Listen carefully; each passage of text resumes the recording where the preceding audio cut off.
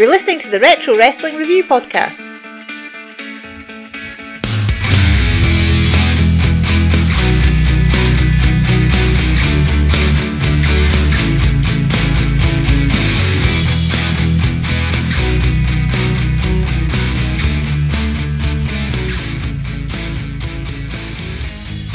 Hello everyone and welcome to the Retro Wrestling Reviews Podcast. I'm Gus Edwards.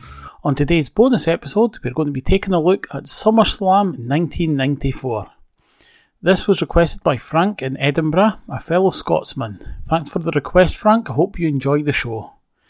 If you want a specific show reviewed, then please email me at retroreviews@hotmail.com. If you're new to the podcast, on a Tuesday, we review a listener's requested show, and on Sundays, we review Mid-Atlantic Wrestling. And of course, this Sunday coming, we'll also be reviewing Mid-South Wrestling from 1981.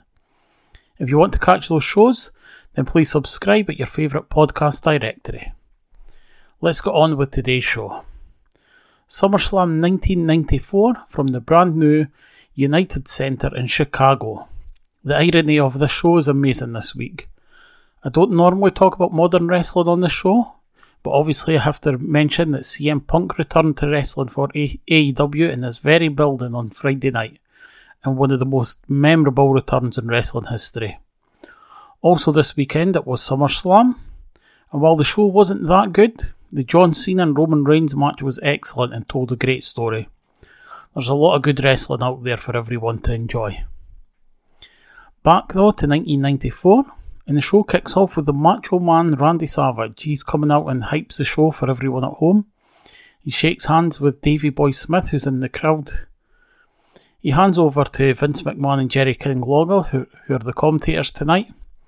While Macho Man's posing in the ring, Lawler announces that last night, Shawn Michaels and Diesel defeated the Head Shrinkers for the tag team titles.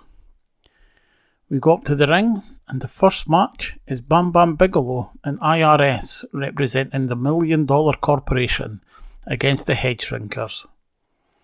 We just watched the Head Shrinkers last week at Wrestle War 1989 when they took on the Dynamic Dudes. We also seen IRS on that same show, wrestling as Mike Rotunda.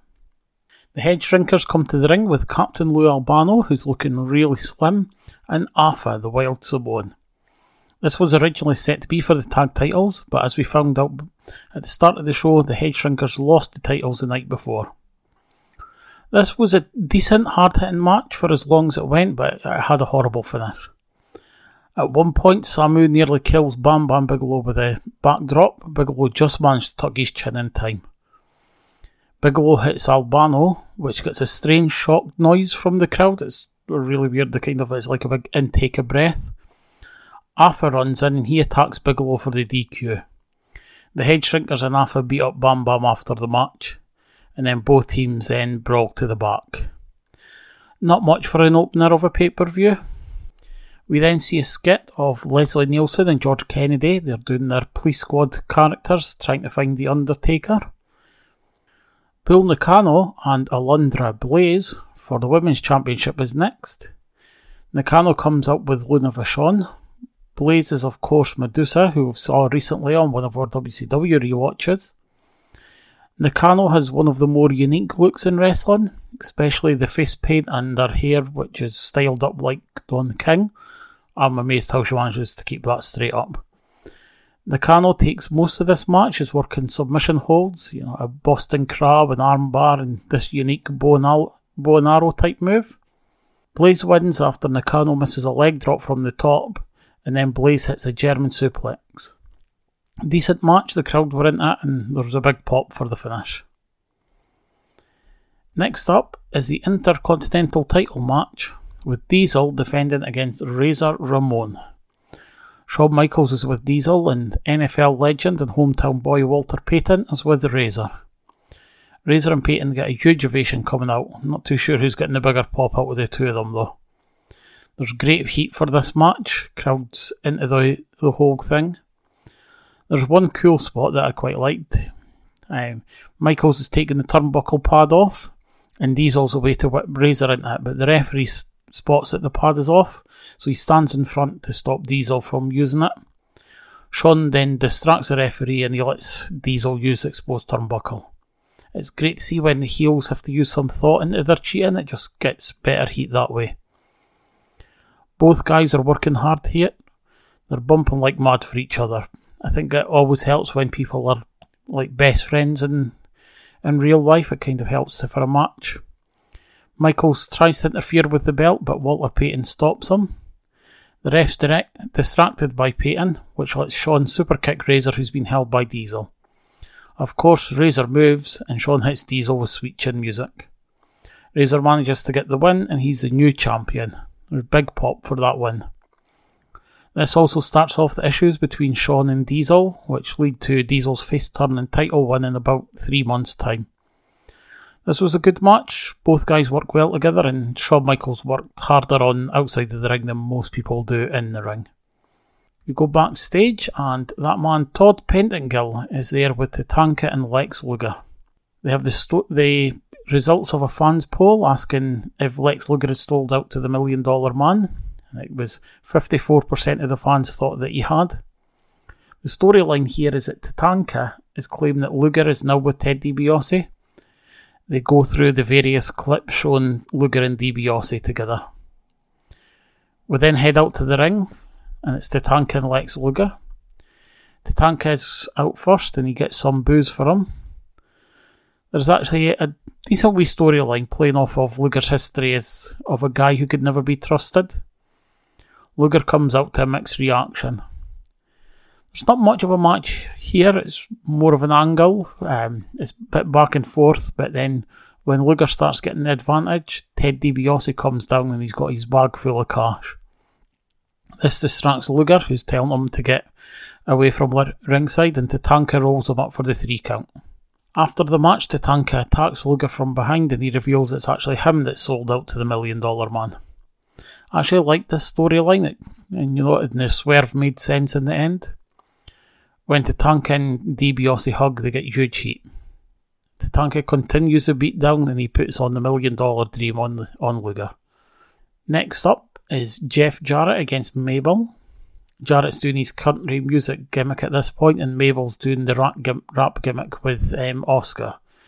Not sure if Men on a Mission are still a thing or not, or if Mabel's officially a single at this point, but there's no sign of Mo. There's not much to this at all. Jarrett ends up going for a sunset flip on Mabel. Mabel tries to sit down and squash him, but Jarrett moves. Mabel hits the canvas and Jarrett gets the win. This was awful, but at least they kept it short. It's now time for the cage match for the WWF title. It's brother versus brother, Bret Hart versus Owen Hart. I actually play a really great video before the match, recapping the whole feud back to last year's Survivor Series. The video is probably 5-6 minutes long. It's really good because they're killing time here to put up the cage. And then we've got Vince interviewing Stu and Helen Hart at ringside. And then Lawler speaks with Davey Boy Smith, pointing out that Bret lost to Davey at SummerSlam 2 years previously. They then notice that Jim Neidhart is sitting behind the family. Anvil's here cheering on Owen. Bruce Hart then talks. He's always got to get involved, Bruce, and he tells Anvil not to interfere and that he's the real reason for Owen turning on the family. I'll be honest, I was never a big fan of this match.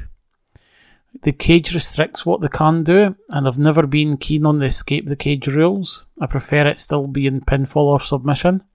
I think it was back in Bruno Sammartino's days when they brought in the escape in the cage, but at that time the story was that you beat your opponent down so badly that you were just able to walk out the cage, and that's a much better idea. The crowd, however, they're really into the near escapes in this match, I will give them that. They're treating every attempt as if it was a close 3 count. And they're working really, really hard here. It's close to 20 minutes, if not more, into the match before they do their first proper double down to get a breather. The finish comes when they're both fighting down on the outside of the cage. Owen's foot gets caught and he gets stuck upside down. This lets Bret jump down and win the match. As soon as Bret's won, while the celebration's going on, Neidhart attacks Davey Boy from behind, taking up both him and Diana with a clothesline. Neidhart and Owen get Bret back in the cage, and Anvil chains the door shut. Well, he tries. He takes forever to do this. He's got to keep screaming to the Hart brothers to wait a minute as they're trying to get in before he locks the cage.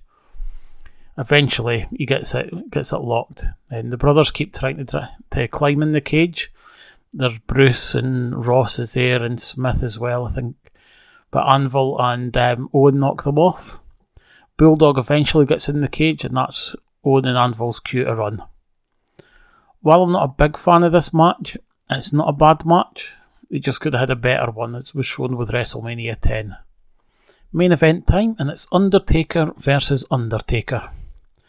This could be so confusing, so we'll call them Undertaker and Underfaker. Undertaker, of course, is Mark Calloway, and Underfaker is Brian Lee, who had a run after this in Smoky Mountain Wrestling, and then ECW before coming back to the WWF in 1997 as Chains in the Disciples of Apocalypse. A video is played recapping this storyline. Undertaker was attacked by a dozen or so wrestlers during his casket match against Yokozuna at the Royal Rumble. The Undertaker then died, I guess, and ascended to heaven. After a few months off being missing, Ted DiBiase claimed he had the Undertaker under his control. And then Paul Bearer eventually brought back the real Undertaker. And now we have this match. Ted DiBiase's Underfaker comes out first, followed by Paul Bearer. The Druids bring a casket down to ringside. The casket opens, but there's no Undertaker. Instead, it's a giant urn, which Bearer brings into the ring. Bearer opens the urn, and it's a big light shining out of it. The thunder starts playing around the arena. Undertaker's entrances are campy as hell, but they're always quite awesome. Undertaker's music plays and he heads to the ring. The entrances are going to last longer than this match, which is probably a good thing. Brian Lee looks a good couple inches shorter than Taker. The crowd went nuts for Undertaker's entrance, but once the match starts, they go quiet. This is at the stage where Taker did the slow plodding style, and here we've got both guys doing that. There's also a couple of blown spots early on which don't help either. Even Vince makes a comment about the crowd silence. Underfaker hits Undertaker with a tombstone, which Taker no sells. Taker then counters a second tombstone into one of his own, and then hits 2 further tombstones to get the win. Thankfully, they kept it short. Undertaker puts Underfaker into a casket, and the Druids take him away. I'm guessing to Smoky Mountain Wrestling. This wasn't the best show. I've actually had to watch it in 3 sittings, which usually isn't the case. The crowd were into a lot on the show. Brett against Owen, Diesel and Razor, and the Luger and Tatanka angle. At least the bad on the show was kept short, but doing DQs and opening matches is never a good thing. If you haven't seen this show, then I don't recommend watching it. Go do something more fun for 3 hours. You'll appreciate that.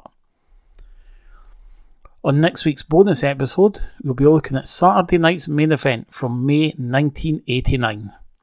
On that show, we'll have another cage match for the WWF title, as Hulk Hogan defends against the Big Boss Man. Rick Rude defends his Intercontinental title against Hacksaw Jim Duggan. Demolition defend the tag team titles against the Brainbusters. And Randy Savage faces Jim the Anvil Neidhart. Sounds like a fun, loaded show. This Sunday coming, we'll be reviewing Mid-Atlantic Wrestling and Mid-South Wrestling from the 12th of December 1981. On Mid-Atlantic Wrestling, we'll see Sergeant Slaughter, Ricky Steamboat and Ivan Koloff amongst others. And on the first episode of Mid-South that we'll be reviewing, we'll see the Junkyard Dog, the Iron Sheik in action, along with the main event of Paul Orndorff against Ted DiBiase. Thank you so much for listening today. I hope you've enjoyed the show. If you have, then please subscribe, leave a review and tell a friend. Take care of yourself, and I'll talk to you again soon.